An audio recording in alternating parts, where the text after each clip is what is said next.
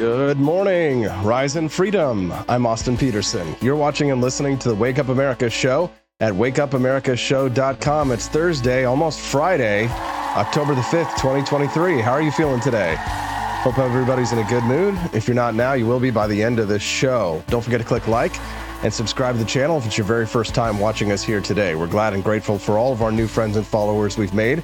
Drop a comment in the chat, introduce yourself, or if you'd like to have your voice heard on the show today or let us know some topic that you think we might miss, you can always text the show at 573-319-1586. Again, you can always text the show at 573-319-1586. All right, let's get on the road. What is quiet ambition? This is the new trend in the corporate world that has some of the top executives, CEOs, and others worried about the future of their businesses as more and more employees are committing themselves to what we're calling now quiet ambition. What is it? What does it mean for you and your career? We'll talk about that at the top of the show. At 7:18 this morning, could Donald Trump be Speaker of the House of Representatives? Yes, but we'll talk about that this morning. And Donald Trump was asked that question. I've got the video clip to play for you this morning. And we'll have a good time, a little bit of trolling, if you will, as a treat. At 7:30 a.m. this morning, a serious topic, Donald Trump's followers targeted by the FBI as the 2024 election nears. The federal government believes that the threat of violence and major civil disturbances around the 2024 presidential election is so great, it's quietly created a new category of extremists that it seeks to counter. Donald Trump's army of MAGA followers. Yeah, that's right. Your grandma and grandpa with the red MAGA hats, or the 16-year-old Catholic kids are going to be on some watch lists here pretty soon. We'll talk about that this morning at 7:30 a.m. So a little bit less than 28 minutes from now. We'll speak to Will Scharf, who is an attorney general candidate here in the state of Missouri and a former federal prosecutor. We'll talk to him about this morning at 7:30. At 8 o'clock this morning, we're going to speak to Camellia Peterson about a couple of topics that are unrelated, but of course, we can't have a topic that isn't a make Camellia blush topic. It's Camellia. We've got to make her blush, right? But before we make Camellia blush, can we please talk about the fact that Donald Trump is leading DeSantis in Florida by like 30 points? Now, listen, I'll say it very clearly here that I have not endorsed a candidate in the Republican presidential race. At the moment, the one that I kind of like the most is probably Vivek Ramaswamy. And I know a lot of Trump supporters are out there giving me the... God! They're upset. They don't like the guy. But here's the thing. If he becomes Donald Trump's vice president, I know all the MAGA supporters are going to go from he's a plan of Soros to he's the second coming of Jesus Christ in Indian form. So I don't worry about what people say about him because I think he's good and he's got a lot of great ideas. And if he ends up being Trump's vice presidential pick, then I'm going to wear a MAGA hat for the first time on this show. I know some of you will be happy about that. My first time ever putting on a MAGA hat on the show. I've got the hat sitting over there. Maybe I should make the chicken wear it. We'll talk about that with Camellia. And then I want to talk to her about what's a spicy topic. And I know you ladies are going to be like, what the fuck? But here's the story. Are women in American society making our society more polygamous? How dare you? I think the answer to that is yes. Our society has been becoming more polygamous. The only thing is that women didn't know that they were making society more polygamous. So we're going to talk about that this morning with Camellia at 8 a.m. Central Time. It's going to be a great show. You don't want to miss that interview. And then at 8:30 a.m. Central Time this morning, we're going to speak to Daniela Pensack, and Daniela is going to join us. We all love Daniela's weekly segments at 8:30 a.m. She's quite popular. She's a Turning Point USA field coordinator, and she's going to join us to talk about this. Get this. You're just going to laugh. So college students are now paying adults to do their adult chores for them. Yeah. Remember when you were in college, you and I were in college, we would go to, and we would hang out in the laundry room, right? And it'd be all hot and steamy. There's no air conditioning in there in the dorms. And we'd go, and that would be like a good opportunity for us to just kind of like hang out and chat or whatever, sit next to the washer and dryer as we're waiting for everything to get done or sorting our clothes or what have you. Yeah. College students these days are they're done with adulting. They're hiring adults like us to go out and do their chores for them. So let's talk to Daniela Pensack about that at 8:30 a.m. Central Time. It's going to be a great topic, a great show. And of course, we have terrific guests. All right, let's go ahead and get this show on the road. But before we do, again, don't forget, click that like button and subscribe. Help us to get out the message of economic freedom and personal liberty to more people. And don't forget that text line. I know a lot of people like to ask about that. You can text the show at 573-319-1586. That's 573-319-1586 for the text lines. All right. Now, before we get to the MAGA terrorism topic with Will Scharf here in about 20, 30 minutes, let's talk about this new trend called quiet ambition, which I'm really interested in. It's a new trend that's breaking rungs on the corporate ladder, according to Forbes. The American workforce is redefining what it means to have career success. Interesting. Workers are quietly redirecting their ambition into their personal lives instead of blindly climbing the corporate ladder, as many have done in the past. So in April, a piece in Fortune magazine has called this about face from the sort of ladder climbing that we're used to in the corporate world. They're calling it quiet ambition, right? So younger workers are they're stopping chasing achievement for achievement's sake. So the shift is started to cause the corporate ladder that everybody's used to begin to crumble. And this is according to a study that came out in August of 2023 that showed that individual contributors are shunning management in favor of free time. Generation Z is rapidly changing the landscape of the American workplace on how workers relate to their jobs. The shift is evident in the rise of TikTok terms such as, quote, lazy girl jobs. Have you heard about these? Or, quote, quiet quitters, which we've talked about on this show. These are people who make a minimal amount of effort and make up about 50% of the U.S. workforce at the time. For those of you who don't know what a lazy girl job is, it's not really what you might call like being lazy, but it's the type of job where like you sit in an air-conditioned environment, you're at a desk all day, you answer emails, maybe you have to make phone calls, but you don't really have to like be a real strong go-getter. You know, you get a nice break for lunch and then you go back to your work, you do your job, but you do that. That's it. You just do your job. It's similar to the concept of quiet quitting, where a lot of people were like, oh, you're slacking off at your job. No, that's not what quiet quitting is. Quiet quitting is that you just do your job that you were hired for, and you're not struggling or striving or kissing the boss's patoot. You're not trying to get a higher position in management or what have you. You're just doing the job that you were hired to do. Now, it's fascinating. And I'm going to string all these topics together because I've got three news stories here that I think all kind of congeal into one. Because I read another story yesterday from The Hill that says, does working from home damage productivity? And it says, just look at the data. And it says their conclusion is, and this is an op-ed that came out in the Hill, again, just a few days ago, that says that the data shows that there are no productivity gains for hybrid work and that working from home reduces workers' productivity. Okay, interesting. Now, I find that very interesting too, in light of the fact that way back in January, February, March, in July, there was another article in the same magazine, The Hill, with the headline that said, remote employees work longer and harder, studies show. So we have some conflicting studies. Some studies show that productivity is up. Some say that productivity is down when it comes to working from home, right? Now, how does this relate to this concept of quiet ambition, right? Or lazy girl jobs or quiet quitting, if you will. Well, here's the thing. This is my opinion on this. And I'm somebody who was raised in the Protestant work ethic, who values hard work and believes in the concept of hard work and achievement for achievement's sake. That's something that I strive for. But I do not blame Generation Z for wanting to have a strong work-life balance, because as someone who has worked in the corporate world and worked in the nonprofit world and who has been in the halls of power and who has rubbed shoulders with some of the greats in our society, right? I've, as somebody who's been, poor, raised on a farm in Peculiar, Missouri, and worked in the commanding heights of the office buildings of New York City and Manhattan, I can tell you this: the employers don't care about you. You know this, I know this, we know this, but it's something that I can confirm. And by the time you reach middle age like me, you start to see that stark reality. And listen, this isn't in my best interest to take this angle with you, because I'm speaking against my interest, because I desire to be an employer. I desire to be a captain of industry and to take this show and to build it into a small media empire. So what I'm telling you right now is not just me, like, workers of the world unite, Austin's gone commie or something like that. But I'll tell you this. I think it's good and it's healthy for us to have a balance of productivity. So, for example, the other day when I posted this article about how workers, let's take them for their word and say that these two conflicting stories are work from home. Are they more productive? Or are they less productive? Let's take them at their word that remote workers are less productive, and say this.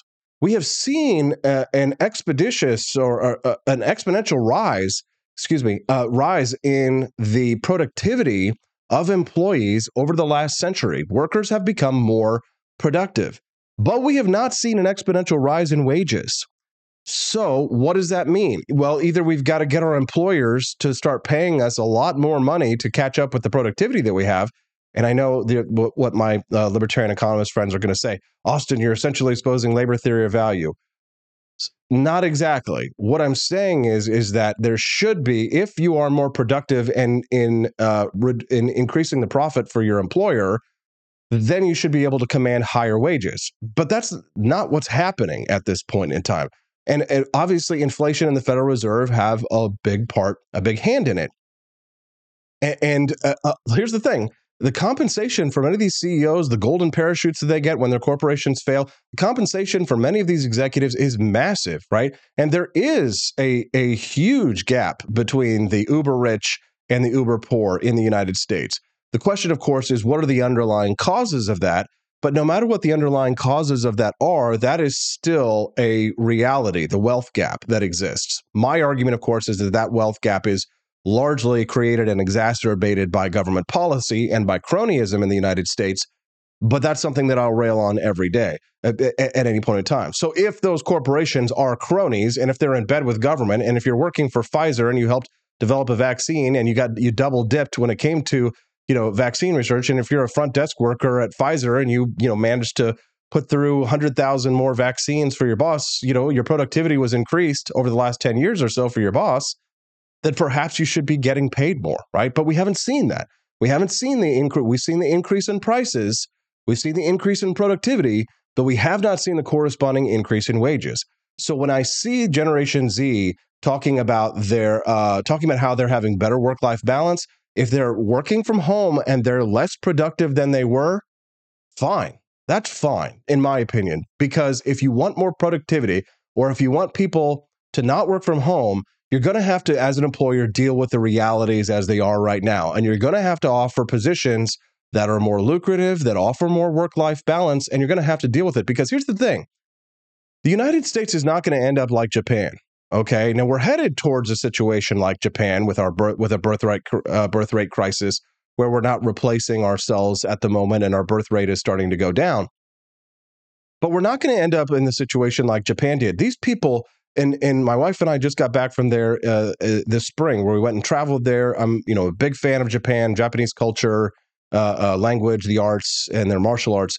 So I know a thing or two about Japan, and I'll tell you that after World War II, the Ford Motor Company, and I think it was McNamara actually who was the head of Ford, but somebody correct me if I'm wrong, but it was McNamara who brought the ideas of the Ford assembly line, always improving, never stopping, nothing's ever good enough. They brought this ethos to Japan after World War II for the rebuild. And of course, it did work for a time in rebuilding the Japanese economy. But at some point, a person, we are not machines. We're biological, right? We require rest. We require food and sustenance, and we need and sex, and we require water, and there are all of these hierarchies of needs that humans have that don't revolve around work. Now, do we need to be productive? Do we need to have jobs? Probably. Right? There was an experiment that was done with mice, for example, where they gave them absolutely everything that they needed, and they lived in a communist utopia where everything was distributed to people as they needed. And the mice went cannibal and turned on each other because they had nothing to fight. They didn't have to gather their own grain. They had no purpose, and their society collapsed. So I'm not turning communist on you for those of you who might be curious. But this idea of workers' productivity going down because they're working from home, I tweeted the other day, what I said was that, yes, so productivity is going down, but you know what's going up?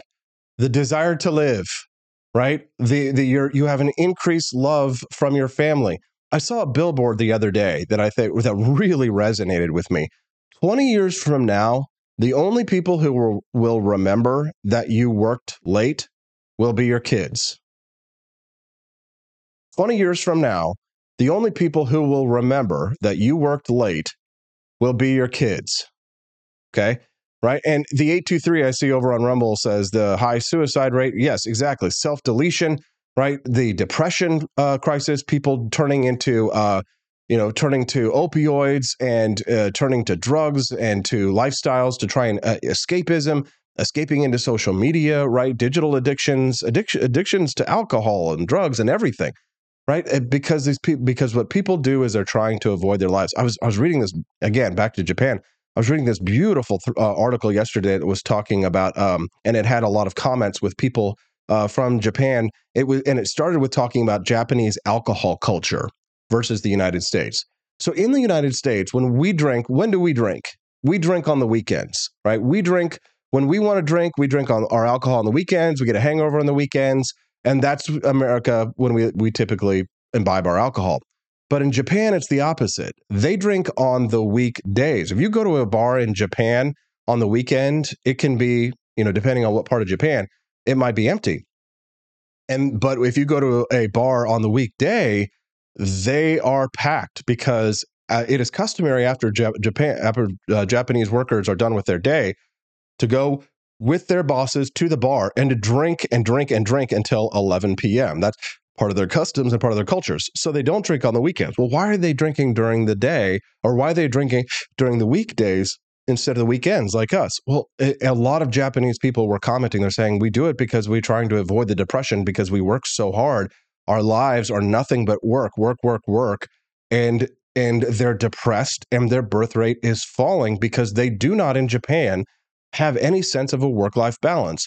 Now, I'm not suggesting that we turn into Europe and we have, 3 months off or vacations or what have you, if you will. What I'm suggesting is that if employers really want to continue the same amount of productivity they have from their employees, they either need to compensate them financially, or they need to allow for a proper work-life balance that will maintain the kinds of positive lifestyles that will be pro-family, that will be pro-individual in this country, and deal with it. Because quite frankly, I'm sick and tired of corporate overlords who are in bed with government, who pass laws and rules and regulations that are anti-worker, that are anti-individual liberty in this country, right?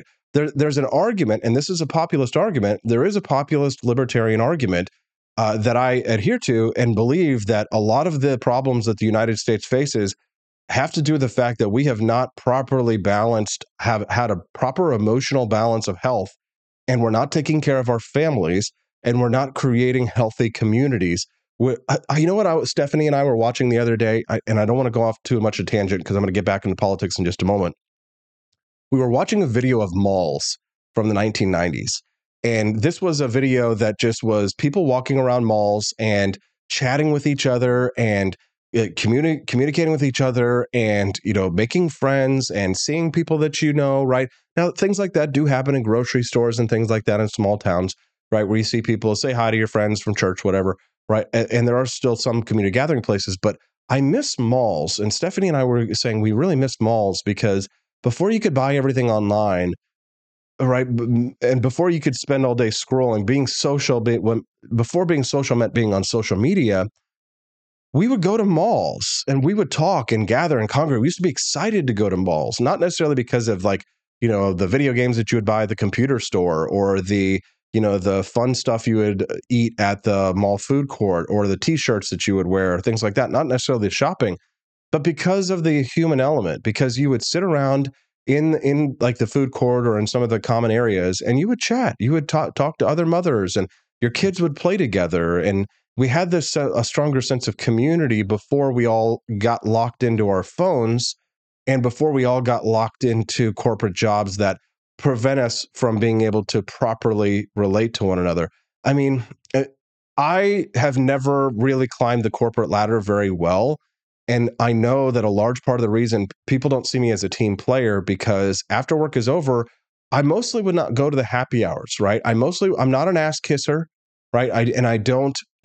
After work was over, I didn't want to sit around, even when they would bring like beer sometimes, they would have like beer taps. You'd drink free beer after work. For the most part, like I wanted to go home and spend time with my friends and my loved ones and build positive, healthy relationships with people. And I think that really is something that's lacking in our society. So when I see articles like these, Quiet Ambition, that Generation Z is pushing more for work-life balance, and they're not afraid to say it. And I think COVID-19 definitely played a big part in this. And I know employers are freaking out about it, especially the people who own business real estate, right? The big fat cats who own giant office buildings that they want to keep rented out so that they can get the rent for workers that are filling up these buildings, right? They're the ones who are behind the big push from go back to the office, go back to the office. But people who are working from home, even if they're less productive, I think it's okay because they're getting a better, healthy work-life balance. They're spending more time with their loved ones and the people who care about them. They're not commuting. God, I don't know if you've been a person who has had to commute and then suddenly not had to commute anymore.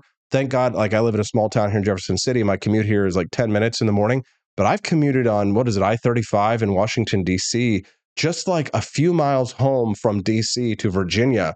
And I would sit on the road there for an hour, not moving. And think about what months of your life, maybe years that you spend sitting in traffic. How much money are you spending on gasoline? It's better for the environment, right? It's better for your pocketbook. You're saving money not commuting, right? But it's not good for the fat cats. It's not good for the corporatists. And it's not good for the people who think that basically workers are stupid, dumb, autonomous robots that aren't autonomous and that they want to just control us like puppet masters. And that's why I always recommend people starting their own business. Not everybody can succeed in it, but I always try and help people to find side hustles, to find ways to grow their bank book around having to work for the man.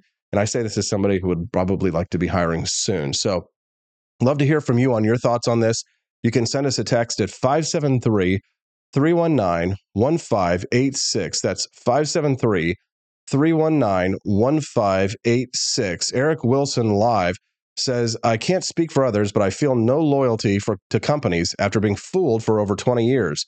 Hard to invest too much when they have no intention of rewarding that loyalty. Amen, Eric. Thank you. Jared Thatcher says, can we start a mall crew? Yes. Studio 314 says, I wouldn't mind a 4-day, 40-hour work week, honestly. Yeah, same thing. Yeah, I would love it. Get it. It's time for us to start shaking things up, right? I was reading another article that was talking about how the power of it, for a while during the pandemic, the power was in the employees' hands, but that now it's starting to return to employers. And I think we need to hold on to that, right? I think we need to hold on to that power. The 823, good morning. Nice to see you. Steffi for Liberty, my wife says, I used to have school club meetings at the mall. That's cool. Steffi for Liberty says, when I became friends with people at work, it actually caused more problems. You have to keep good boundaries with people you work with. Yes. See, I agree with you, lovely lady. And the reason why the corporations hate that is because they want you, and they'll put the reason why they put beer taps at the office, the reason why they put all these perks in the office place is to get you to stay there so that you work from. I used to eat my lunch at my desk at work. Is there anything more sad than that? It really is. It's not good for you. It's not healthy, right? Sitting down is the new smoking, right? It's not good for you. You got to get up. You got to get outside. You got to move around. You got to do things that are good for you, good, healthy activities that are good for you, taking care of yourself, exercising, eating healthy, getting outside. This may not be good for business, but you know what? There's always, money's going to always be around. And like I said, I'll repeat this again for the third time, and I'll say it maybe a good 100 times on the show this morning. But 20 years from now, the only people who are going to remember that you worked late are going to be your kids. All right, let's get to the big story here. Coming up next, Donald Trump followers targeted by the FBI as the 2024 election nears. That's right, your grandma apparently going to be on a government watch list. MAGA terrorism is the FBI's latest, greatest. We'll talk about that with Will Sharp when we get back on the Wake Up America Show at wakeupAmericaShow.com. Good morning, Rise and Freedom. I'm Austin Peterson. You're watching and listening to the Wake Up America Show at wakeupAmericaShow.com. We're glad and grateful to have you here. Make sure that you click that like button. And if it's your first time watching the show today and you're enjoying the content, click subscribe. Come back and join us every Monday through Friday from 7 a.m. to 9 a.m. Central Time. The Wake Up America show streams live. It's a great way to start your day, find out what's happening in the world, spread the ideas of economic freedom and personal liberty. That's what we're all about here. You can text the show and let us know what's on your mind at 573-319-1586. Again, the text lines are open night or day. Sometimes I get text messages in the evening when I'm putting the show together, and I love to hear from people, and I'll even respond back then at 573-319-1586. All right, well, let's get the show on the road. Is your grandma a terrorist? Donald Trump followers apparently are being targeted by the FBI as the 2024 election nears. That's right. The FedGov believes that the threat of violence and major civil disturbances around the 2024 presidential election is so great, it's actually created a new category of extremists that it seeks to track and counter. You and me, Donald Trump's army of MAGA followers. Joining us now to discuss is a former federal prosecutor and a current candidate for Attorney General here in the state of Missouri, Will Scharf. He's joining us live right now. Good morning, Will. Thanks for joining us. Morning, Austin. Always great to be with you. It's always great to get a good dose of freedom first thing in the morning, and I'm excited for the show ahead. Hell yeah, Will. So what was your reaction when I sent you this piece yesterday? Had you already seen it, or what were your thoughts? You know, this piece is really the latest in a stream of similar pieces that we've been seeing for really a couple years now. I mean, the politicization of the Department of Justice under Joe Biden, under his henchman Merrick Garland, is something that I don't think we've seen before, certainly not in modern American history. I mean, they are committed to weaponizing federal law enforcement to cramp down on conservative dissent against the Biden administration. It's crazy, it's un-American, and it's got to stop. Yeah, no kidding, Will. I mean, as somebody who's been in the liberty movement for about 15 years now, I've never been a big fan of the feds, but I always suspected that government, such as it is, will always eventually be turned against conservatives like yourself and libertarians like myself. I think it was back in 2008 when in Missouri there was this MIAC report. I don't know if you ever heard of it, but they actually labeled Ron Paul supporters, Bob Barr supporters, libertarians, constitutionalists as potential domestic terrorists. So you're right. This is something that has been going on for some time. But have we seen a level of weaponization of the government against conservatives like this before? Is this just mundane ho-hum, or is this a new level of threat against people like us? I think it's a totally new level of threat. I mean, under Merrick Garland, we've seen DOJ weaponized against parents who show up to school board meetings to complain about radical leftism in their kids' schools. We've seen DOJ, obviously, with the January 6th protesters. I was saying to you just before we came on the air, I met a Jan 6er who's actually going to federal prison, I think today. I won't use his name because I didn't ask for permission. But this is a guy who peacefully protested at the Capitol dressed as George Washington, and they sent him to prison for a year. I mean, just up and down the line, we've seen this willingness by the Biden administration to bend the rules, to break the rules if there's a political advantage in it for them. I mean, conservatives are not a threat to this country. I think Joe Biden's policies are a threat to this country. It's the world turned upside down, and it's got to stop. And that's why it's so important for people who believe in freedom and liberty like us to stand up and make our voices heard now, and particularly in the 2024 elections. Now, here's what Brian Michael Jenkins has said. He is one of the world's leading terrorism experts. He's a senior advisor to the president of the RAND Corporation.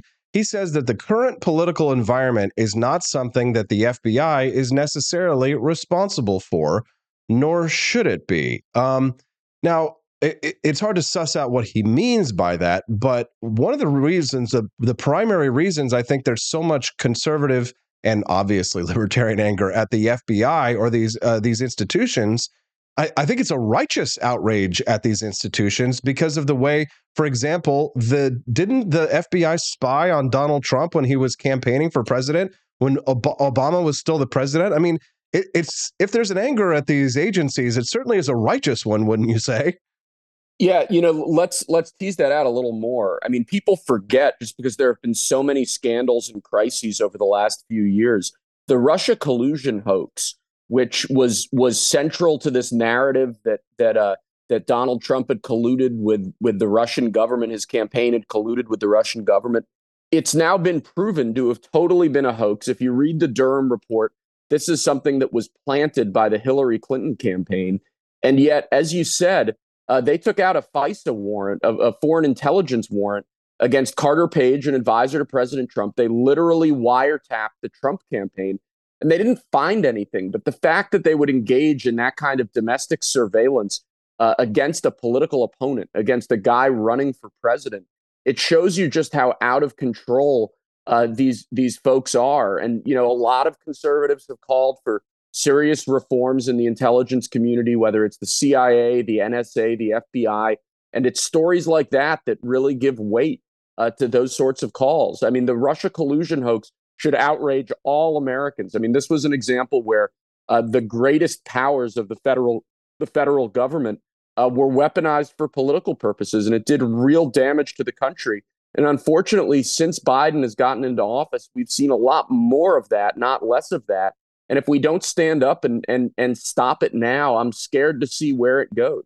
Yeah, no kidding. I want to talk about Biden here in just a moment. But for those who might just be tuning into the Wake Up America show now, good morning. I'm your host, Austin Peterson. I'm speaking to Will Scharf. He's a former federal prosecutor, current AG candidate here in the state of Missouri. We're talking about a Newsweek article that shows that the FBI is exclusively targeting Trump followers in the upcoming 2024 election. The president bears a lot of the brunt of the burden of this, from what I understand, Will, because here's what President Biden tweeted last September. He says, Donald Trump and MAGA Republicans are a threat to the very soul of this country. He says MAGA Republicans aim to question not only the legitimacy of past elections, but elections being held now into the future.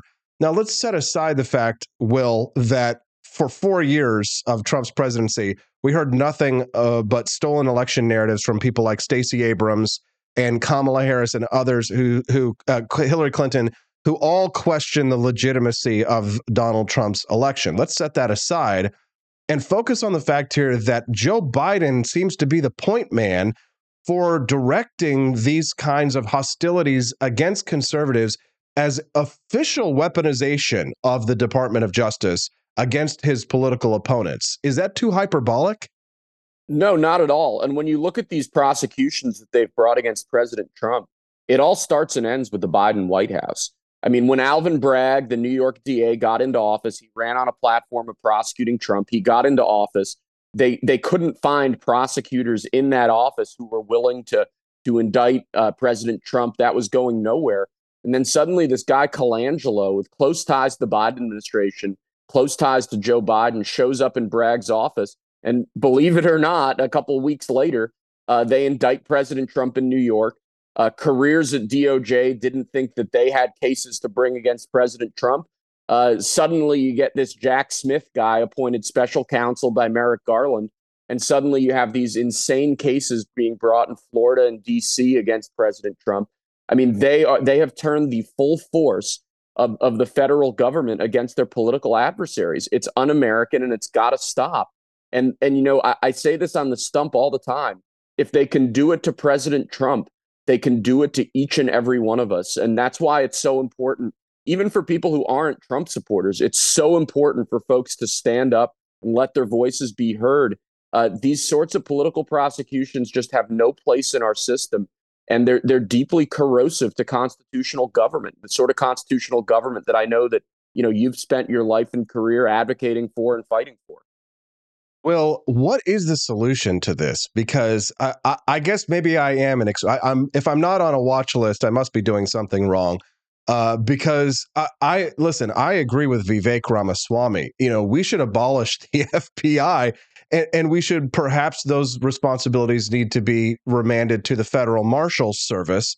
But that's kind of a longer and winding conversation. I imagine you probably, as a conservative, don't agree that we need to abolish the FBI. You probably think that we need to have some reform at the FBI.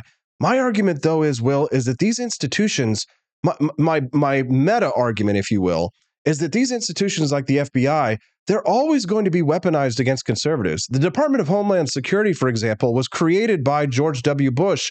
The Patriot Act was created by George W. Bush.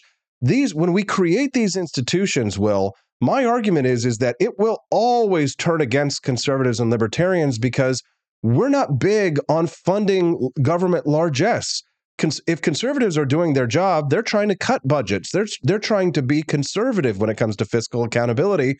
So obviously the feds are going to hate libertarians because we don't think they should have a job, but they're going to hate people like yourself as well, who are a little bit more of a traditional conservative type, because you are not their friend like Democrats are their friend. So what is the solution to this? If you think it's reform and I think it's abolishment, can we meet in the middle and fire, 500,000 feds instead of 1 million?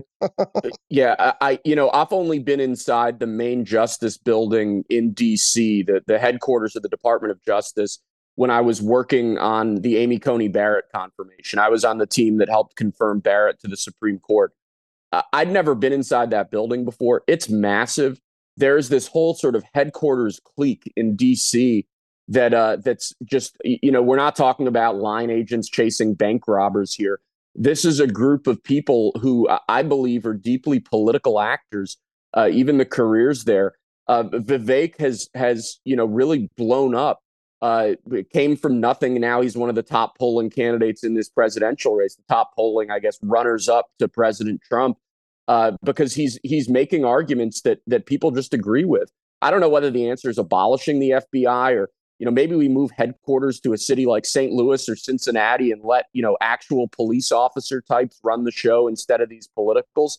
But, if you don't believe that all of these institutions of government, the entire federal government, needs to be radically reduced in size, radically reshaped in scope, and radically reined in, you're just not paying attention. I mean, the days when we could think of, federal officers as being friends in the fight for liberty, the federal government as being a protector of our liberties, I think sadly that day has passed. That's why the stakes in the 2024 election are just so high.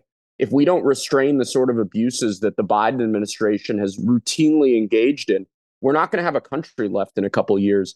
And, I'm committed to this fight. That's why I decided to run for office for the first time. I know you are as well. But conservatives need to wake up. This isn't your granddaddy's federal government. This is an out-of-control federal bureaucracy that's being weaponized against us. Oh, well, when you say things like, maybe it's time to start looking at these federal officials as perhaps not our allies anymore, I say in my best John McClane from Die Hard, welcome to the party, pal.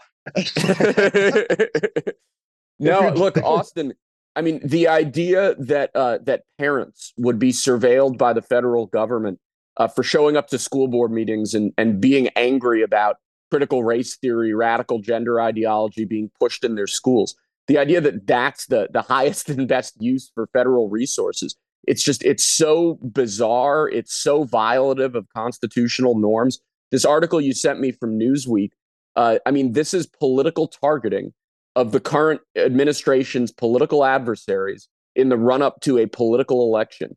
I mean, politics and law enforcement do not mix. I think what they're doing to President Trump is outrageous. I've been front and center on that issue for months. But it doesn't end with President Trump. It's not going to stop there. They are committed to cramping down on political dissent and to using the immense powers of the federal government to do that. And I just think that's un-American. Amen. God bless. All right. So I got one other topic I want to get to before I let you go here, Will. But for those who might just be tuning in right now, FYI, I'm Austin Peterson. This is the Wake Up America show. It's nice to see about 700 people watching us live this morning. Grateful to have you here.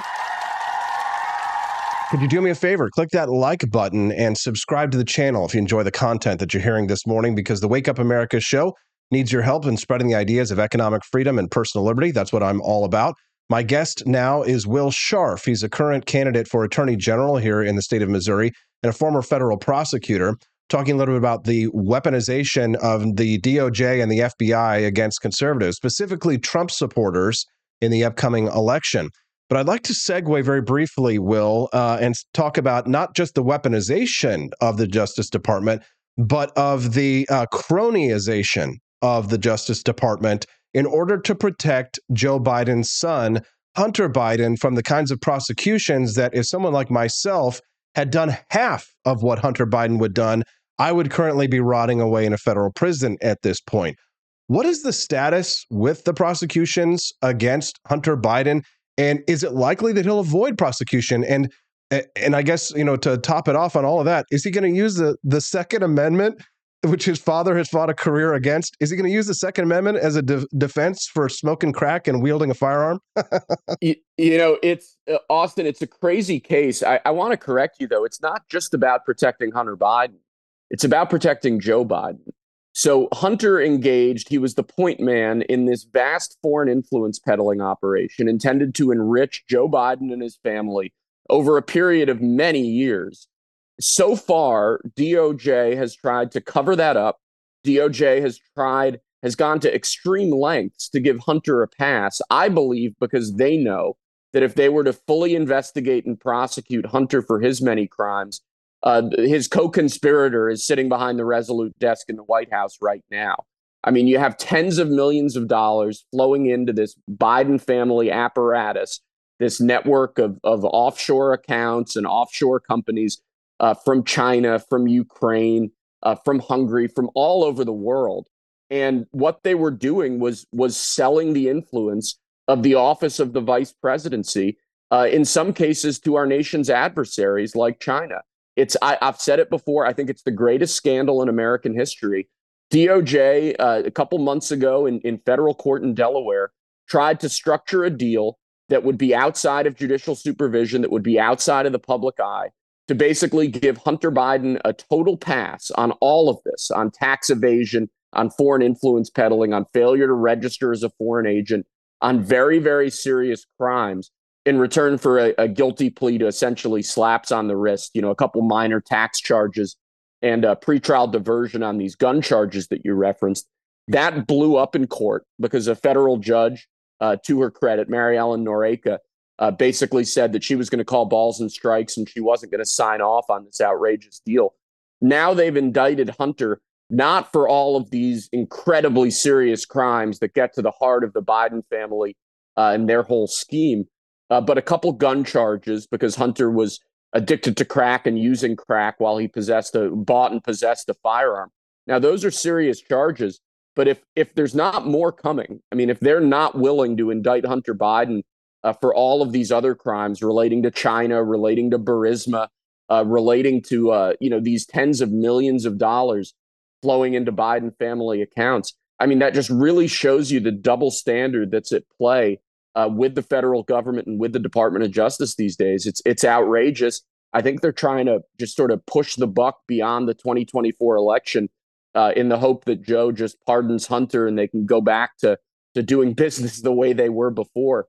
But this is something that we've got to watch. We've got to demand accountability. And I hope Joe Biden is held accountable for his many, many crimes. Let's do it, Will. I'd love to see you as the prosecutor in that case, as Attorney General of Missouri. Speaking of your campaign for Attorney General, where can people find out more about you and your campaign? Sure. You can find us on basically all social media outlets, Facebook, Instagram, Twitter, Truth Social, at Will Scharf, WILLSCHARF. And you can find us online at votescharf.com. Conservatives across the state of Missouri are fired up. That's been the part of this campaign I've enjoyed the most. People are awake to these issues in a way that I've never seen before. And I think 2024 is going to be a great year for people who believe in the rule of law, for good conservatives and libertarians like us. If we can keep the energy levels up, and if we get to the polls and demand change there. So I'm excited. I know my team is excited. And hopefully we're going to have a great year ahead of us. Amen. God bless you, Will. Good luck out there on the campaign trail. We look forward to seeing you, hopefully, in studio sometime soon. Have a great day.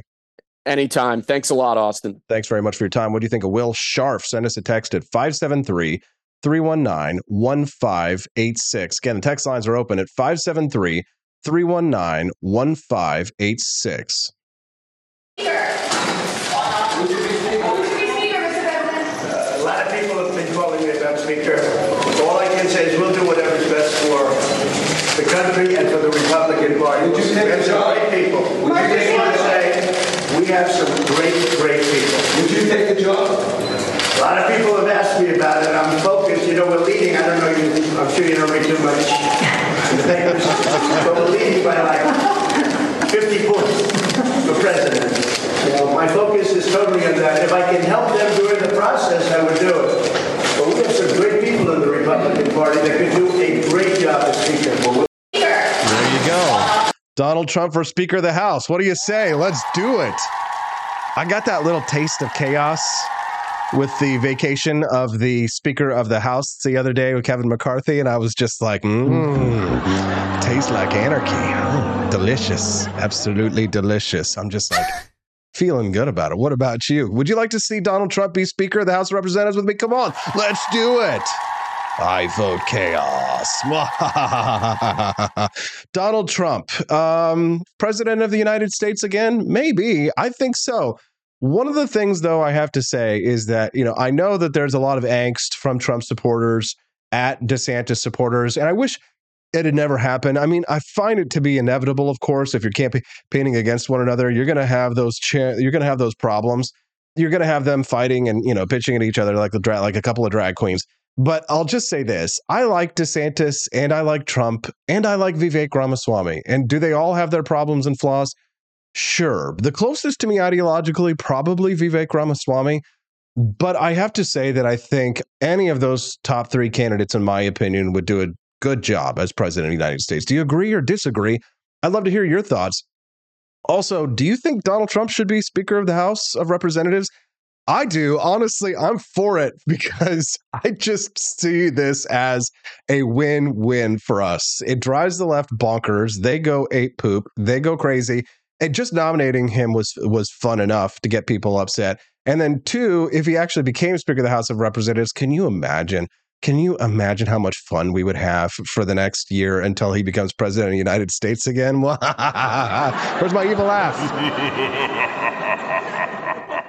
Well, again, you can text the show at 573-319-1586. I do appreciate someone texted in guest suggestions for the show. Love those. Those are great. Text me in guest suggestions if you have people that you think we should have on the program. I always love that. I love that we've got over 1,100 people. Our show numbers just keep climbing this morning. Can we get more likes and subscribes to the channel with that growth in content? Think about it. You're getting amazing content, amazing guests. Think about who we've got coming up next. We got Camelia Peterson. She's going to talk to us about a couple of topics. One, Ron DeSantis apparently is like 30 points behind Trump in his own home state of Florida, which is kind of Then I want to segue to this. Apparently, I was reading this and listening to the psychologist this morning who was talking about how American women are making American society more polygamous. Yes, our American society is actually becoming more polygamous. It's just that women don't know that it's becoming more polygamous. You're not in on the secret, but it's you that's making it happen. How is that happening? Austin, you're such a misogynist. Anyways, that's a great topic to make Camelia blush. We'll talk to her in just a few minutes. But before we do, before I go to our brief commercial break, real quick, an FYI, the No Lives Matter shirts are almost gone. You got to get yours today, especially if you want to get them by Halloween. They're selling like crazy. Go to ap4libertyshop.com. That's AP, the number 4, ap4libertyshop.com to get your awesome No Lives Matter Michael Myers shirts. Get them in time for Halloween.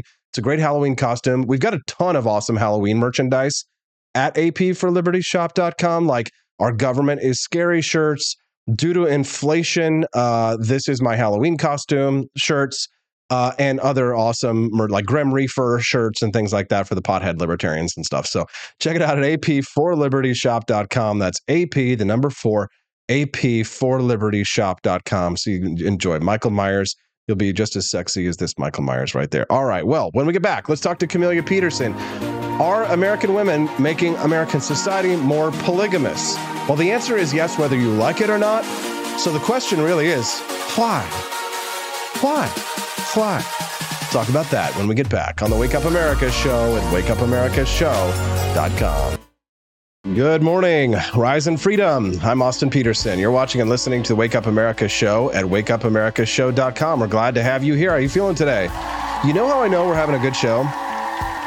It's when I'm checking the live stream, and I see that our numbers are going like this. Up and up and up and up and up and up. It means more and more people are enjoying it. Well, how about you do us a little favor? Click that like button. Let us know that you enjoy the content. Of course, we'd love it if we could earn your subscription as well. Keck Check says, AP for Liberty, followed, thumbs up. Great show. Thank you. Thank you, sir. Thank you. We always appreciate our friends. Keck Check here. InfoWars joining us as well. The Clear Site, Ilmerica. Nice to see you. Ilmerica, one of my favorite music videos on YouTube is called Ilmerica by Wolfgang Gartner. It's like a really badass music video, and it's actually, you would love it if you're into American history, especially my next guest I think would also love it as well. Check out Ilmerica by Wolfgang Gartner. It's like this dubstep song that goes through American history, but it does it in kind of like a lefty view a little bit, but it's still pretty awesome. Check it out over at YouTube. It's just a recommended video. I bet you Studio 314 is going to drop the link over there. All right, well, a couple of stories to talk about with my friend Camelia Peterson. She's going to join us here in just a moment. First story is that I sprung on her and didn't realize that I forgot to send her, so we're going to get her reaction in real time, is that apparently Donald Trump leads DeSantis by 35 points in Florida. Yikes. Epic fail. And then the second story, which is the really juicy one, is that I'm really looking forward to talking to. Apparently American women are making America more polygamous. Yes, we'll talk about that with her, and she's going to join us live right now. We're looking forward to the blushening. That's what we'll call it, the blushening happening. Good morning, Camelia. How you doing? Good morning. I'm doing well. Thank you. What's going on? Before we get to the blushening, Camelia, can we please get your take on your fresh, hot take, just found out right now, Donald Trump leading DeSantis in Florida by 30 points. Ouch. I mean, that's surprising. I don't know that I would have seen that coming. Of course, like I have tons of questions now, but I'll have to look at those later.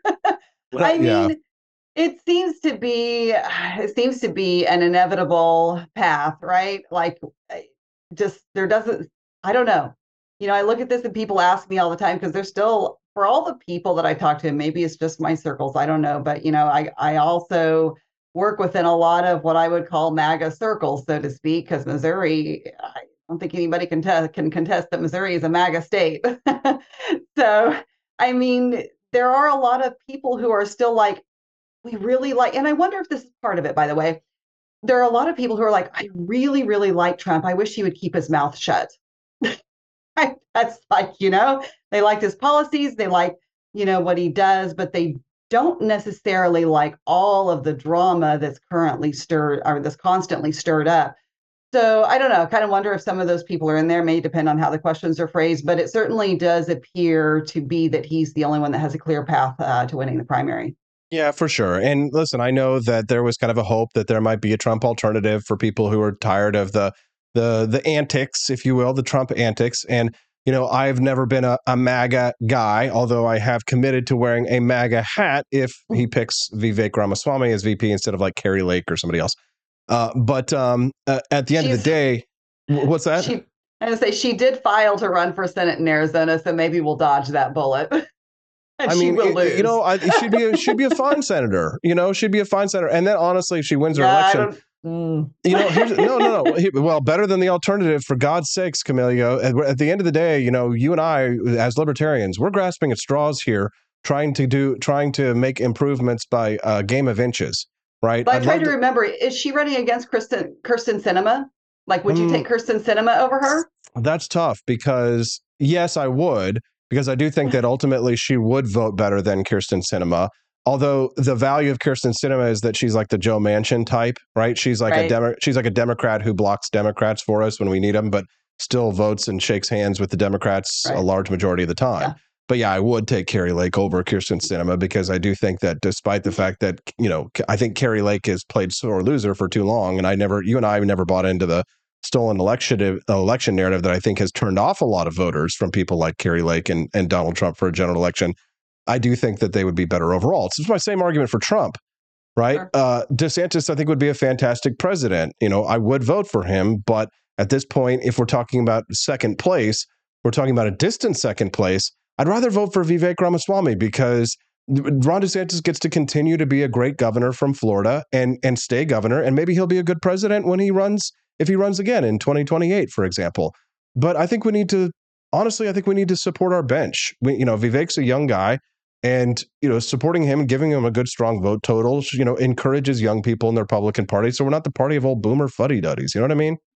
For sure. And for all the people that talk about that, we sure seem hell-bent to stay on that path of putting old fuddy-duddies in for the next 4 years. It's just exhausting. And I had somebody say to me last night that their fear is that if Trump wins the primary, but he does not win the general, that we are not going to see, we're not going to see conservatives in the White House for a very long time. And I get that. I understand that. It's depressing to think about. So I don't know, it's hard to even guess anymore. Yeah. And if Kari Lake wins the Senate seat, then you don't have to worry about the VP, right? Because she can be a Trump ally Right. with actual power versus the VP, Right, which really has none. Yeah. Good morning to all of our friends who are joining us live here on the Wake Up America show. I'm your host, Austin Peterson, speaking to the lovely Camelia Peterson. We're going to switch topics now away from politics, but I guess relationship, marriage, dating, things like that, they do have a political angle to them. Camelia, so you watched that video that I shared with you from that psychologist about polygamy. Mm-hmm. So I'll just set this up as gently as possible before I go hard in the paint. This psychologist's conclusions were that in American society, we very much have been supportive of women in their goals to, get good jobs, get higher paying jobs, to get degrees, to get higher degrees, right, and to thrive in society, so financially and spiritually, emotionally, et cetera, et cetera.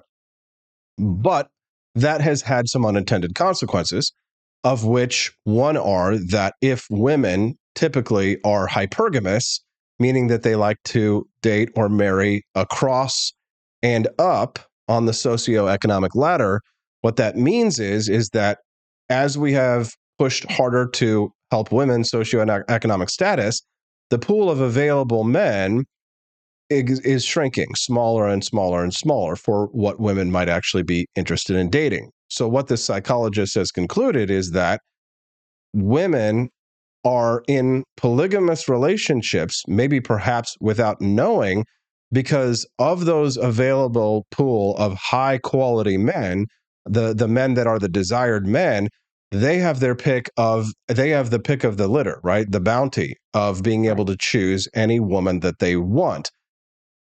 I will say from experience, bro, that when you're a man in that situation, it's awesome, and you don't want to change that situation, right? Because it's nice being able to know that you could have 5, 10, 20, perhaps even 25 or even 30 women available to you for whatever you need at any point in time.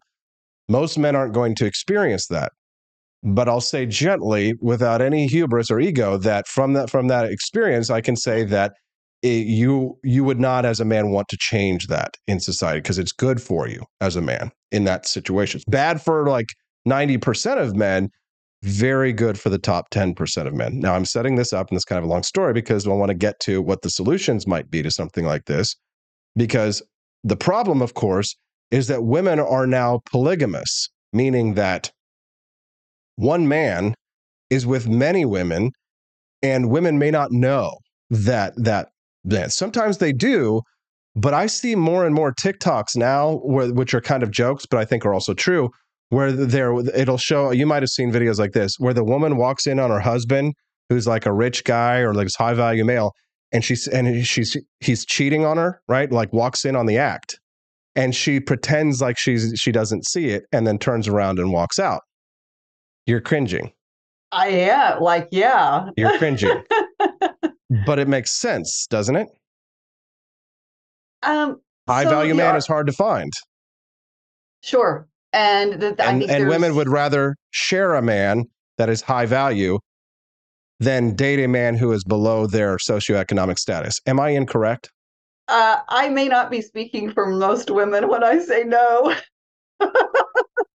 So you're telling me you would rather, if you had to choose, you would date a man who was below your socioeconomic status, a man who is not of your education value, right? Let's pick the average guy on the streets of Joplin, Missouri, walk down the street, and he's going to be your new boo thing. Or you can be with a man who is well-spoken, erudite, writes well, has a very strong vocab, but he has a few girlfriends. Pick one. Yeah, no. Well, I mean, no. I mean, like, there's a third option here, right? No. No, there's not a third option. I mean, I think there's a third option. I mean, like Noda, but Let's hear it. like a lot of women are choosing this, to be honest, and that they don't have to be with anyone. I mean, there are definite downsides to that as well, but the reality is in the current culture, women have come to be in a position to where they do have that option. They don't have to make that choice, whether that's good or bad. I mean, it's probably good and bad, to be honest. I mean, and women have kind of set this up culturally in some of our role models. That article you sent about, what's her name, Bilson, you know, like how I am with actresses. Anyway, the actress that has the podcast that was talking about how that it's a red flag for her if a male partner does not if the body count is like 4, you know, as opposed to, you know what I'm saying? That's the story. So this Hollywood actress, what is it? Maria Bilson is her name. What's her name? Like that. Yeah. Something Bilson. Yeah. She says that if a man is in his 40s and he's only ever been with 4 partners, that's a red flag for her. Right. I mean, so we have that's not normally, that's not what I would say is normal for you women. Are so you know wrong. You are so wrong, I'm just Camelia. saying, for what women want. Evil, hear no seriously, evil, do you think speak no evil? Do you think that's what women want, though? Yes. Yes, I know that's what women want. I know that women do not want, especially if a man is 40 years old, they do not want an inexperienced man with 4 or less partners. They view that as weird. They view that as odd. It's not, I mean, it's scandalous to hear her admit that, right? But I want to find her name. She did have a caveat. I mean, she did say the exception is like, it's understandable if a man has been in a long-term relationship. Right. Rachel Bilson thinks it's weird if single middle-aged men only had 4 sexual partners. But what does that tell you about the mindset there, Camelia? Like, extrapolate, because I think you have to put on Rachel Bilson's shoes here. What is she really trying to communicate there when she says that? When you talk about polygamous relationships, there you go. I mean, that's exactly what I'm saying, is that a woman would rather share a high-value man, typically, than to date a man that is below her socioeconomic status. So what that is default is polygamy, essentially, right? That is one man with many women. Can you understand why women would prefer that, even if you don't agree with them? I think from just a baseline, this is our base nature point of view. Yes. I mean, sure. When you're talking about, evolutionary biology, psychology, yeah. I mean, you're looking for, if you're talking about your instincts to procreate and what you want in your children, then yes, those are the men that you're going to be looking for. There you go. See, now, as awkward and uncomfortable as it was, I got that admission out of you. Now, here's what this psychologist suggests are the solution. One is what he calls a reactionary movement, which I know a lot of conservatives would favor. We put women back in their place. Okay. Or 2, ask women to lower their standards. Yeah, I know you're not going to like that very much. Or 3, support men as much as we support women in society. Your thoughts? I choose 1. Well, okay, but it's probably a little unrealistic there. We're living in reality, right? Aren't all three unrealistic though? One, asking women to maybe putting women back in their place, unrealistic. 2, telling women to lower their standards, unrealistic. 3, support men in society as much as we support women so that they can advance themselves and get higher degrees and outcompete women. Also unrealistic. Sure. And so, I think when we're talking about our base instincts and women wanting, high value men and all those things that go along with that, I think part of the process here too is that we should be informed by those instincts. We don't necessarily need to behave according to those instincts. And I think that's part of what is supposed to make us, more than animals, that makes us human. So, we should strive for that. But I do agree. So, putting women back in their places probably not going to happen. What was the second one? We need to, lowering standards. Okay. Yes and no. So I think that one does tie into supporting men. And like you and I talked about, that sounds like the one to go with, but how do we do that? It's also not easy to do. So I was thinking about this and, with the competition in the workplace, I don't know that we're going to go backwards and that men are going to have all of the good jobs and the higher paying jobs and those sort of things. So I don't think that's not going away. So the question is how do we elevate the men of today in other ways so that there's still that sort of equality in women having a larger pool of men to pull from that are equal or above, because it's not just a matter You're talking about of number income. three. You're talking about number three. But, and I'll get to that in just a moment. Burnt Toast Space Girlfriend says, and drop $10 in the tip jar. Thank you. I like to tease Camellia about the 19th Amendment, but she deserves some recognition for being steady against AP's lines of questions and jokes. Yes, thank you for the tip, Burnt Toast Space Girlfriend. She certainly does. So in this, as American society is becoming more polygamous, right? And not always because women are knowing that it's becoming polygamous. But in this, the third solution to this, which is the one that you brought up, is that we need to lift up men and support men as much as we support women in this society. Now, I want to criticize that very briefly, and then I want you to react to my criticism of that. The problem with that is, and why I think that's never going to happen is that, one, you're just never going to get society to suddenly turn around and start uplifting men after an entire, generations, and for the last 2 or 3 generations, we've done nothing but shit all over men in society, in movies and television, making us look like morons and idiots and things like that. That's sort of embedded into our culture and society to hate men, such as it is. It would take a massive ship to turn, a massive amount of effort to turn something like that around. That's why I don't think it's going to happen. One. But then two, the reason why I don't think it's going to happen, because even if that did happen, let's say that we get all of the man hating out of the media and we start to appreciate the role of fathers and all bring it around. The problem is that we're back to square one, because what women want to do is to date across and up, but preferably up, not preferably across, not date a man with as much of an education as her, not date a man with as much of an income as her, but date a man who is making more than her, who is more highly educated than she is, which puts men in a position of authority again and places women into a not lower tier status, and not a secondary status, but a separate status from men. That is not going to happen because it comes at the expense, again, of women not being in a superior dominant position. Would you like to pick that apart? Well, so I don't totally disagree. I think the question is how do we adapt to that? But where we are, you're right. You don't just unring the bell, and there's not going to be some major thing that all of a sudden, flips the switch and we're back to where we were, or things are better for men. And I think that it's going to have to be very gradual. I do think that we have been seeing pushback in terms, like you talk about this a lot. There are a lot of men online who, talk about this issue a lot. And, I may not like him, but, Andrew Tate also elevated this, topic in, popular culture. So people like that, but there are men who are talking about this and working on it. And I think that we are seeing it, more people be aware of that. So I think that is part of the solution.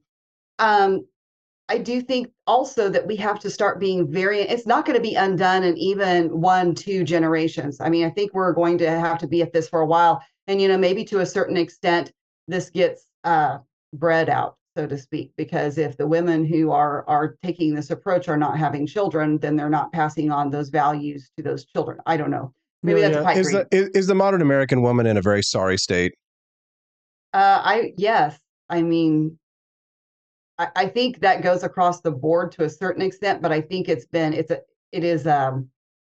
feeds into each other. I think men have a lot of work to do too, but I think that part of that is a response to, the path we've gone down with feminism. But here's the thing, how do we break the cycle? But the thing is that you ladies are actually, like, as much as men are struggling and suffering and self-deleting and in a situation, I actually long-term bullish on men, long-term bearish on the ladies, because I'll say this, because of the sadness, right? There's a lot of women are going to end up single cat ladies, divorced, right, alone, and not able to find a mate because their standards are so atrociously high and obnoxiously high that they would rather be alone than to be with someone that they see as a lower socioeconomic status than they are. That's a recipe for sadness and loneliness. But I'm bullish because more men are sort of waking up to this. Right. And I think men typically do better if you're going to be alone. Men typically, with our survival, our base survival instincts, tend to do better alone than ladies, right? We can handle ourselves in a harsher environment to a larger extent. I'm speaking very generally and broadly. Sure, there are some Hercules. There are probably women out there who can kick my ass, okay? But I'll just say that that's not the norm. But I'm more, I see more men as sort of taking the power for themselves, because the problem that women face right now is that, for example, I like the example of trans biological males in women's sports. The only way that things are going to change for the better for women to not end up the, 75-year-old divorcee alone with her cats, or in a nursing home, and no family around her, no one to love her, and no one to be at her funeral whatsoever. The only way that's going to happen is if women take the conscious choice not to participate in the feminist culture that is embedded in both political movements, conservatism and liberalism. There's a feminist conservatism that is just as virulent as leftist conservatism. Right. It's just that most of conservative women who are feminists don't know that they're feminists. They think that by fighting against left-wing feminism, that they're fighting, for the kinds of traditional values that they embody. But as we discussed on Tuesday, the majority of divorces are initiated by Christian women who identify as very religious. So in the situation, for example, when it comes to biological males in women's sports, that's not going to change because men aren't going to do anything about it. Men can't do anything about it. In this situation, we are powerless because who is it, which gender are the ones who are voting and choosing to allow transgender people in sports? You think that it's men that are supporting these kinds of things? Maybe some simps. No, I don't think that it's men, right? Right. Yeah. I think that. So you ladies really are sort of sowing the seeds of your own destruction, are you not? Sure. And I think this is part of what it needs to happen for things to kind of level out and get back to a healthier state. So you're right. I think that men, I think that men are kind of on the upswing here and figuring out how to deal with this. I think that women are going to have to reach that point too. And you talked about the conservative feminists, and they don't really realize it. And there are, there is a segment of conservative women who I do think are realizing this. But the problem therein too is that they want to use the state to enforce, to make that change for them. And then that's a whole other problem. So we do need women who are not only recognizing the needs for men and the gender roles that are innate to us, but they also need to get back in touch with their femininity. And I will say it's been encouraging to me to see, I have found like just a couple of accounts of women who are doing that. They are talking about this is, if you want to find a man, you need to be a woman. Like these are the things that are in your nature that you need to get back in touch with, and you need to not want to have to be in control all of the time. So I mean, I just think it's going to take us longer to get back to that point, but I am somewhat hopeful that content is coming for women that, so it's only going to be when the pain is really kicked in, right? The reckoning the reckoning is only going to occur when they suffer the consequences of their own poor decisions, when there is what I like to call that one word. Do you know what word it is? Accountability. Accountability. Yay. So can I just pull this back? That's why I want all the men to take all your scholarships. Well, okay. Well, so here's the thing. I would love for men to be taking women's scholarships because I do think that one of the reasons that we're seeing this cycle, this trend, is that in our education, we have stopped. I mean, we need men to be in physical sports and physical activities. They need that aspect of their lives to be masculine men. It doesn't matter if they're good at it or not. They need that experience. But we have almost, in some ways, in the last, 50 years, gone to a focus on that and less on the intellectual culture arts side. And I think that imbalance is contributing to what we're seeing now. Agreed. No, I agree. That is a big part of it, right? That because when I talk about this concept of male disposability, the leftist view of male disposability is that men are evil, patriarchal, and should be, should delete themselves from society.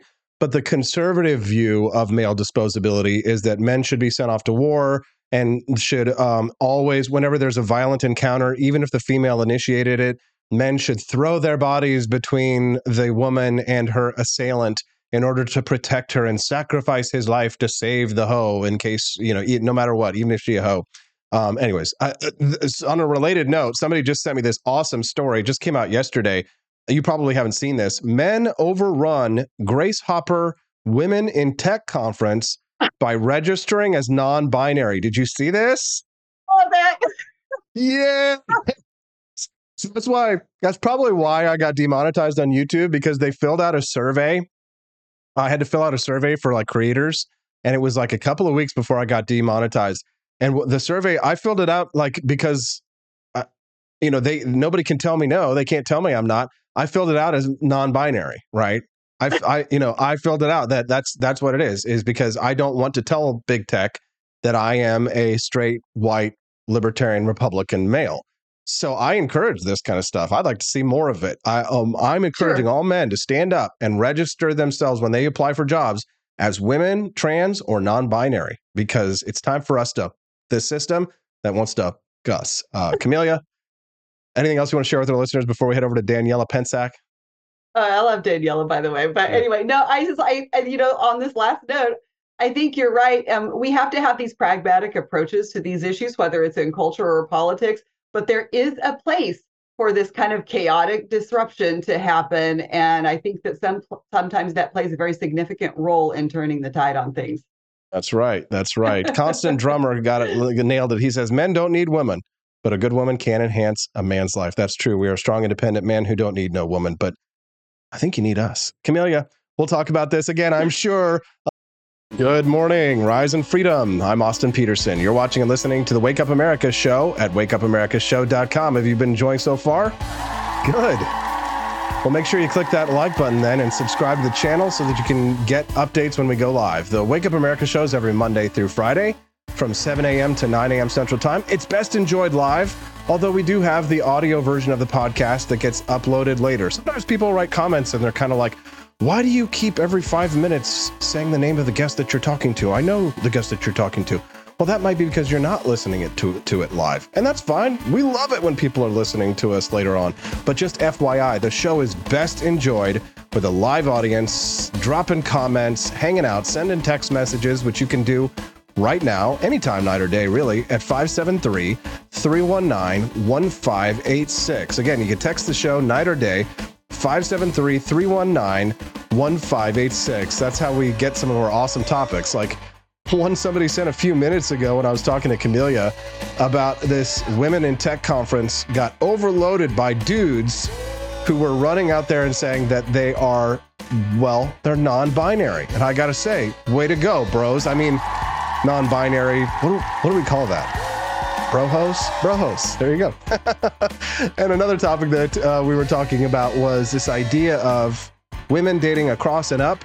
Would you rather, as a woman, be with a high value man above your socioeconomic status that you have to share, or date a man who is poorer than you, lower socioeconomic status, and maybe you don't respect him, but it's monogamous? Let's ask Daniela Pensack. She's a Turning Point USA field coordinator, and she's joining us live right now. Daniela, would you rather date a high-value man, makes a lot of money, has a PhD, has the respect of his community, but you got to share him, or some regular guy that you meet off the streets and he doesn't make a lot of money and maybe he's a kind of a stay-at-home dad type and be Yeah, monogamous? Austin, that I really don't understand where most women are coming from on this. If that's truly the case, that they want a more of a high value man, but they would rather get cucked. I personally can't. I personally don't. I can't even foresee or imagine a situation in which I would willingly get cucked by a guy. So I would I mean, easily, no choice in the matter. I would just get a guy that is lower value than I am. I think providing love, consistent affection, and being monogamous is more valuable than just some money, an extra larger salary. But I don't know. Maybe I'm just built different as a woman. If this is where women are coming to, that's really sad. It is sad, but I mean, it makes sense, right? Like this, and a lot of times women don't even know, for example, that they're being polygamous. It's just that the reality is that as the pool of men who have, because you have a master's degree, right? So would it be nice? Would it be attractive to you to date or marry somebody who's a PhD and makes a lot of money and has a lot of respect in his career? I mean, that would be an Well, attractive prospect, right? well, yes, of course. I mean, if we're gonna pick an ideal situation here, yeah, I would want a philosopher king that makes a lot of money, that is very smart and provides me a consistent attention and affection. Sure. I mean, I would obviously, but we don't live But in that world, Austin. but yes, So, that's the thing, because the reality is that those philosopher kings, Daniela, can have any woman that they want. They get their choice because that yeah. is because there are fewer men that meet the criteria and the qualifications of what you've described than there are of women. So those women that are out there, they're more willing to share a high value man, or many times they don't know that they're getting cucked, that they're like dating 6 or 7 other women on the side. So that's kind of the reality that we're living in. Is the solution then to, one, ask women to lower their standards, two, lift up men in society so that they then will supersede you again, or three, put women back in their place? Listen, I'm a strict individualist. I think everyone should be having the same opportunities to not obviously not um equality or equity, but just similar opportunities to get to the objective that they want. I'm not a male supremacist. I'm not a female supremacist. And I know that sounds like a cop-out answer, but that's genuinely how I see it. And look, there's a lot of situations I've seen online where you see, for example, a high value woman. But when the woman plays the game similarly, she is considered well, let's just say there's a few unsavory comments that I've seen thrown against women in the same vein, right? If a woman dates around, well, she's loose. If a guy does the same thing, well, he's top G. So I just feel like, listen, we should be looking at the situation at an individual level, see where the individual's coming from. Maybe that seems like a cop-out answer, but that's how I see it. I tend It's to look not. at I people don't as an see it as a individual. cop out. I don't see it as a cop out. It's just, and I'm not even saying that you're wrong, right? Because I think I would love to live in your ideal world, but I think that the reality is just that where women are in the scenario, we're just in a different place, right? That the world Mhm. such as it is, in at least culture, highly values females going to college, getting an education, getting good jobs, climbing the corporate ladder, getting Mhm. master's degrees and higher and things like that, taking, bigger jobs. And then of course, your natural instinct is of course to date that, be that with that philosopher king. So, you're sort of stuck in a situation where it would be very difficult to find a mate who really would meet those higher and higher standards. But in asking a woman to lower their standards, that it is in itself a very politically incorrect thing. However, I do have some good news for you, Daniela, because the Clear site over on Rumble says, I am a lower value man. Daniela, are you single? Yes, I am presently single. I am We, presently single and dating. okay, good for you, Daniela. Let's move on to more serious topics. I saw that, well, it's semi-serious. Did you see this article I sent you yesterday? College students apparently hiring adults to do their adulting for them. Yes, I did. This new business model, it's called CSS, or concierge for student services, I believe. Yeah, they provide, basically it's like a mom for hire or mom for rent, where a college student can hire basically a nanny that does basic services for them, like grocery shopping, set medical appointments, cooking food for them and making meals. And the rate is $10,000 per academic year, by the way, so it's very pricey. It does target a certain class or demographic of students. So not everyone can afford it, but those who can afford it can get someone that does basic chores for them. And this is drawing the ire of a lot of people because the perception is, the newer generations, they're unable to do basic tasks. They can't, I hate this word, but they can't adult or like do proper adulting. So for that reason, a lot of people are kind of like upset at this business here and saying that it's a major issue and it's coddling the next generation of college students. But where I'm coming from, listen, I think if you can't afford it, more power to you. Is it maybe a little embarrassing and strange? Yes, but at the same time, that's kind of part of the American dream. You pay people to do things for you. So I personally don't see a problem with it, but I can see why it upsets a lot of people. Yeah, the libertarian in me says yes, free market capitalism. These people, they're bringing in a nice revenue. It's good for them. It builds the economy, hurts nobody, helps people. Great. But then the conservative in me sees this as like a sign of the decline of Western civilization, where more and more young people are not taking the kinds of responsibilities for themselves that are necessary in order to be a functioning adult. I mean, maybe these people are going to go on to be like the kings and queens of America anyway, the aristocrats who are never going to do their own shopping. It's kind of like this one time I saw a video of our former Treasury Secretary under Obama, and he was in a supermarket looking at like lettuce and things, like wearing like his 3-piece suit, looking all snazzy. And you could tell he's like never been in a grocery store before because of the weird way he's like looking at lettuce. He's like, oh, yes, this is where the common people come and get their foods, right? So maybe these people are going to grow up to be like the next, Treasury secretaries in that way. But do your conservative impulses or libertarian impulses win out on this one? Libertarian, listen, because I think that, and my view of human nature is this: if you're put into a situation where you do have to survive, you will figure out a way to survive for the most part, regardless of your economic background and how you were raised. I think that things like grocery shopping or cooking your own meal, or even, God forbid, setting your own medical appointments. I think if even a young adult, if they're placed in a situation where they have no other means of doing so, they will find a way to do it. It's just a matter of basically how spoiled they are in the present moment, and if things can be provided to them in the present moment. I haven't grown up particularly wealthy. My parents aren't particularly wealthy, but some may argue that things were provided for me when I didn't have to do them. And I don't think there's anything wrong with being naturally, sorry. If you're born into a blessing, like if you're born into a blessed situation, I think you should take advantage of it. And I can see how this could be perceived as having a detrimental effect on Western society. But I think what this actually is indicative of is that since the latchkey kid generation or Generation Z, a lot more people are living at home for longer periods of time. And I think people are less inclined to move out sooner than I'm sorry, did I say Generation Z? I meant Generation X. Since Generation X, the millennial and Generation Z generations are living at home longer, and they're getting married later. And whether that's due to the housing market or the economic crisis that we're having right now, I think that pattern will make people more reliant on their parents, less inclined to learn self-sufficient practices like this. And unless something changes economically, I don't think we're going to see, people moving out sooner, being more self-sufficient until much later in life. That makes sense. And I'd like to actually sideways step into the discussion about college loan debt here in just a moment. Let me briefly reset for those who might just be tuning into the Wake Up America show. Good morning. I'm your host, Austin Peterson. We're glad to have you here.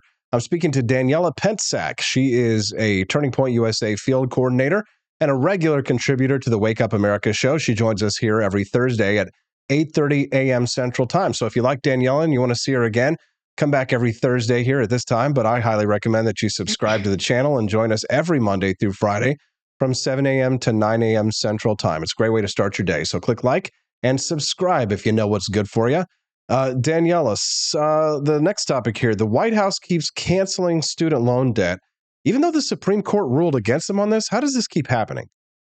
You know what it is? I think this is a new Biden campaign reelection strategy. He, 2024 is coming up. He's gearing up that campaign.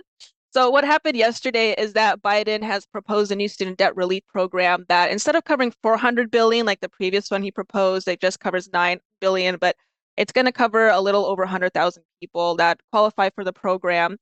And he introduced it just 3 days after student debt payments have started to rack up again and start after 3 years of being frozen.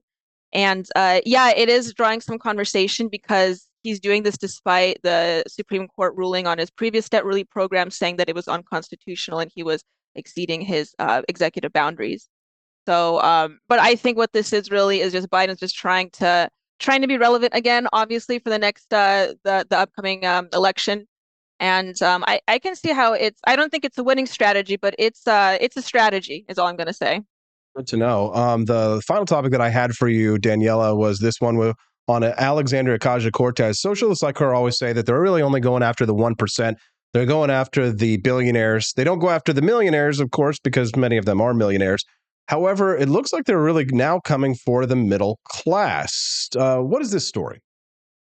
Yeah, so AOC and other Democrats are trying to raise tax rates for not just the 1%, like you said, but for 5%. So anyone who files individually for 100,000 per year in taxes are now going to be taxed more, considering that the 5% already pays for 64% of income tax in New York. I mean, uh, New York is quite the experience when it comes to taxes. They're one of the most highly taxed states already in the nation. They pay the most for public schools outside of every other state in the nation, and they pay the more in Medicaid than Florida and Texas combined. So they have pretty hefty taxes as it is. But AOC and people of her ilk are finding that, well, listen, we need to tax them much more than we already do. And what this is really is a compensation for the budget cuts that have been happening already in New York for migrants coming in. And they're just trying to rack up those taxes for citizens to pay for all that. It's a lot of sense. Daniela Pensack, is there anything else you'd like to share with our listeners before we let you go today? Just follow me on Twitter. It's at Pensack Daniela. I'd love to see people commenting on my stuff and liking my stuff. So go and see me there. Do that. Hey, Daniela, we love seeing you here every Thursday on the show. Thanks so much for getting up early and being so generous with your time. We're grateful for your reports. Of course. Thank you for having me. Thank you. That's Daniela Pensack. Follow her over there on Twitter at Pensack Daniela. That's Pentsak Daniela, not Danielle, but Daniela. All right. So this is just cracking me up. And I'm gonna just do this on the fly here. See if I can pull up this story for you of these guys who crashed this tech conference for women in tech. This story is making me laugh. It's got like a TikTok video in here. I'm going to try and pull it up for you, see if I can play it so we can watch this. This is a Grace Hopper celebration. So it's a career fair and conference designed to bring the research and career interests of women in computing to the forefront. But this year, droves of men descended on the Orlando event with resumes in hand, and some reportedly even cut lines and shoved women out of the way to submit those resumes to potential employers. Good for you guys. Female attendees, first of all, what is a female? What is a woman? These men are acting like zoo animals. Did you say men? Excuse me. They are non-binary. These men, how dare you? How dare you? Greta Thunberg, sprinting to the booths and physically hurting some of the attendees. Listen, girl, you need to maybe you need to take yourself some testosterone. Anyways, let's see. Why do you want to be there? Like, you're literally in my fucking space. Like, oh my God, I'm literally going to freak out. Historically, this conference was made for women because of the lack of representation of women in technology, despite women being the first coders. And this year is the first year where there has been an insane amount of men who win, and they're not going to listen to the sessions and learn. They were there just purely. Oh, come on. Purely for what? Purely for what? The jobs. That's right. Get them, guys. Get them. I mean, get them non-binos. What do we call them? Non-bino bros? Non-bino bros. We need a new name for the boys, for the non-binary boys. But they're boys, but they're not boys. You know what I mean? Come on, internet. Where are you at on me right now? For the career fair. Keep in mind that the entire conference is named after Grace Hopper, who was a woman computer scientist and mathematician. Whoa. What is a woman? Lady, you listen up. Whatever you identify yourself as, what are your pronouns? How dare you assume that Grace Hopper was a woman? You can't even define it. Who paved the way for women in technology. Here's what happened in the words of the women who went. These men are acting like zoo animals, sprinting to the booths and physically hurting some of the attendees. Here, a woman posted that 2 men tried to follow her to her hotel room, and she had to turn around and confront them for them to leave. Many posted that the men were physically pushing the women around and even hit on them. Men, excuse me, non-binary bitches, come on. We all non-binary up in here, aren't we? Non-binary bros in the house, getting them jobs. Which made women feel uncomfortable, and this is supposed to be a safe space for women. We wouldn't want to make the women feel uncomfortable, but what is a woman?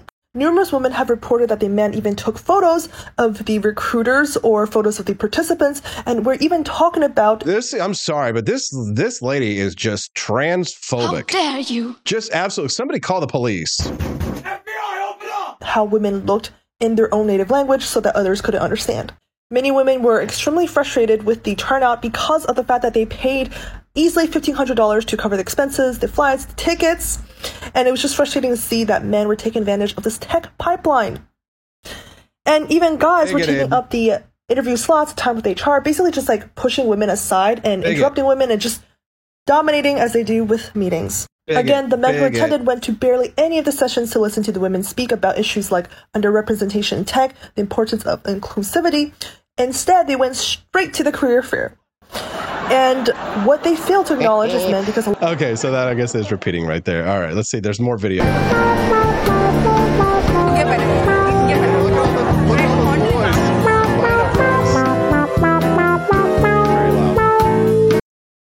It's very loud. It's nothing but music. But here we go. Let's see. Seeing all the bros. Look at all of these non-bino bros. Let's give it to them. Look at them. They're not even trying to dress like women. I love it. I love it. I love it. See, this is why when I was talking to Camellia earlier, I am long-term bullish for the bros, long-term bearish for the ladies. But men are taking their career conference for females in tech was taken over by male attendees.